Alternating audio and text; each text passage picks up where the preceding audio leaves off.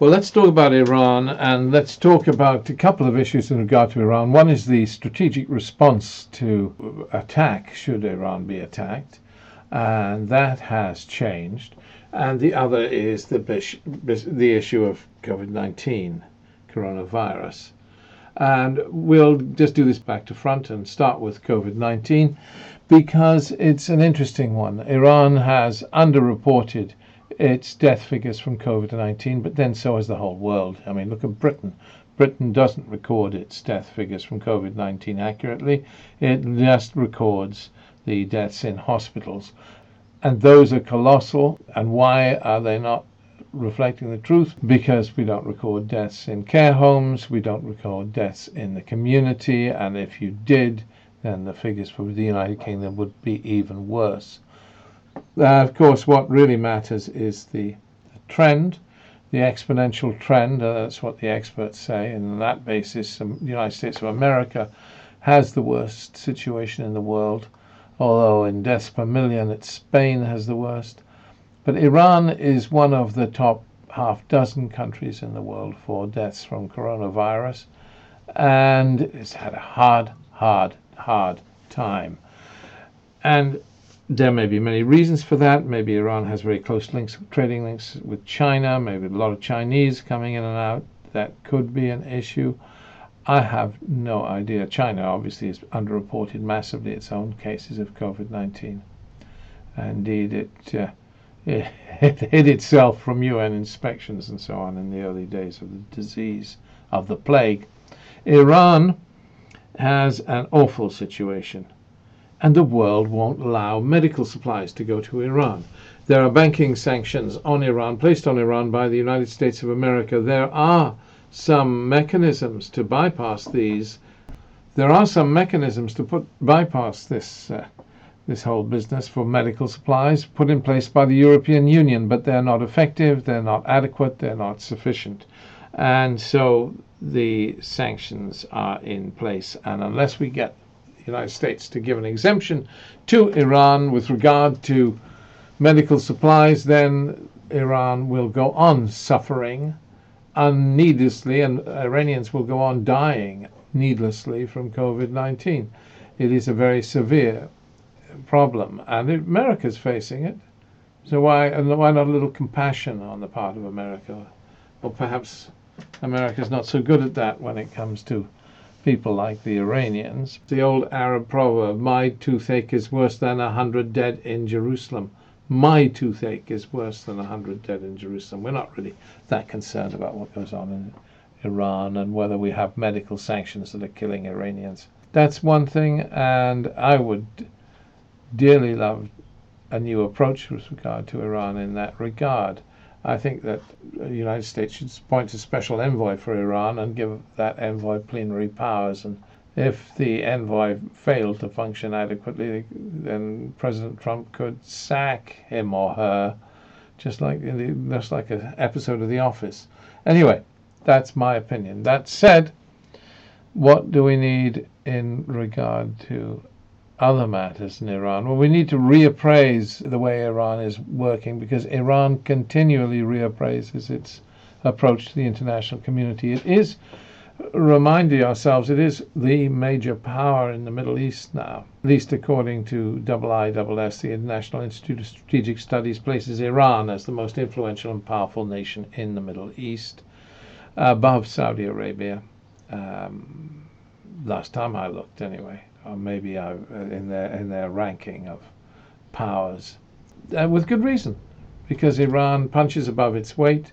Iran has influence. Look at Iran in Iraq now. It looks like there's a good chance that this guy Mustafa is going to manage as the new prime minister of Iraq. But if Mustafa does it, then he'll do it because he gets Iranian approval to do so, to take on this task. So the point is, Iran has changed its policy with regard to strategic response to international attack following the death of Qasem Soleimani. And I think people need to be aware of this. You are aware of the previous policy, and it stood up. So if stood up until the assassination of Qasem Soleimani by the United States of America. When Iran was under threat of attack, the supreme leader had passed the decision as to what to do to the head of the Revolutionary Guard, and the head of the Revolutionary Guard had made the decision and had communicated the decision internationally that Iran would respond within 1 minute if attacked by missiles, and it would respond with an attack on Israel. And that is perhaps why the Israeli generals have always been so strongly against an attack on Iran, a unilateral attack, a preemptive strike of the kind that Netanyahu would have favored. And this is, of course, well, I don't know about mutually assured destruction, but it means that if Iran is attacked, then Iran throws everything it has. And remember, everything it has includes Hezbollah at Israel. And in 2006, you remember how severely damaged Israel was by a few Hezbollah rockets coming across the border. The threat was there. The threat is there, has been there against Israel. And it's very interesting because the Iranian response was that it communicated privately to the world was that whomever attacked Iran with a missile strike on Iranian soil, the counterattack would be against Israel regardless. So if the US attacked in Iran, then an immediate strike would be launched against Israel. Because you can't reach the US, but you can reach its ally, Israel. I've heard Israelis say, well, they wouldn't do that. We'd respond 100-fold. It doesn't matter. The response is not the issue. This would be their response to an attack, and that was how it was flagged up. And it's not me saying this, it's them saying this, or it's what they have said discreetly and repeatedly. So this was and is a very effective way of protecting Iran from a major attack. I mean, if you attacked Iran, you'd have to take out every missile site and do it really well, or you would risk this response. And you can't take out Hezbollah missiles for a start. I mean, Israel tried in the 2006 war. Hezbollah moved its missiles from place to place on the shoulders of gangs of men. They didn't use lorries. They were impossible to track the movements of Hezbollah missiles in 2006. And I know this because I've spoken to British spotters in the hills who were watching, or a British spotter from the hills of Lebanon who was watching Hezbollah in 2006. There was no way you could track the movement of missiles by Hezbollah and therefore take out the missiles. It was a virtual impossibility. So the situation now with far, far, far more Hezbollah missiles is worse. However, the point is that there is a major strategic shift in this policy. Israel is no longer the center of attention for Iran, and the assassination of Qasem Soleimani is responsible for this. So what's the strategic shift? The strategic shift now is that if Iran is attacked on its own soil, then it will attack the place from which it is attacked. So if, for example, a US base in Iraq strikes at Iran, then the counterattack will be there. If it's US forces in the Emirates, counterattack will be from there, or in Doha, etc., etc., Saudi, etc., etc. They will strike back from where they've been hit.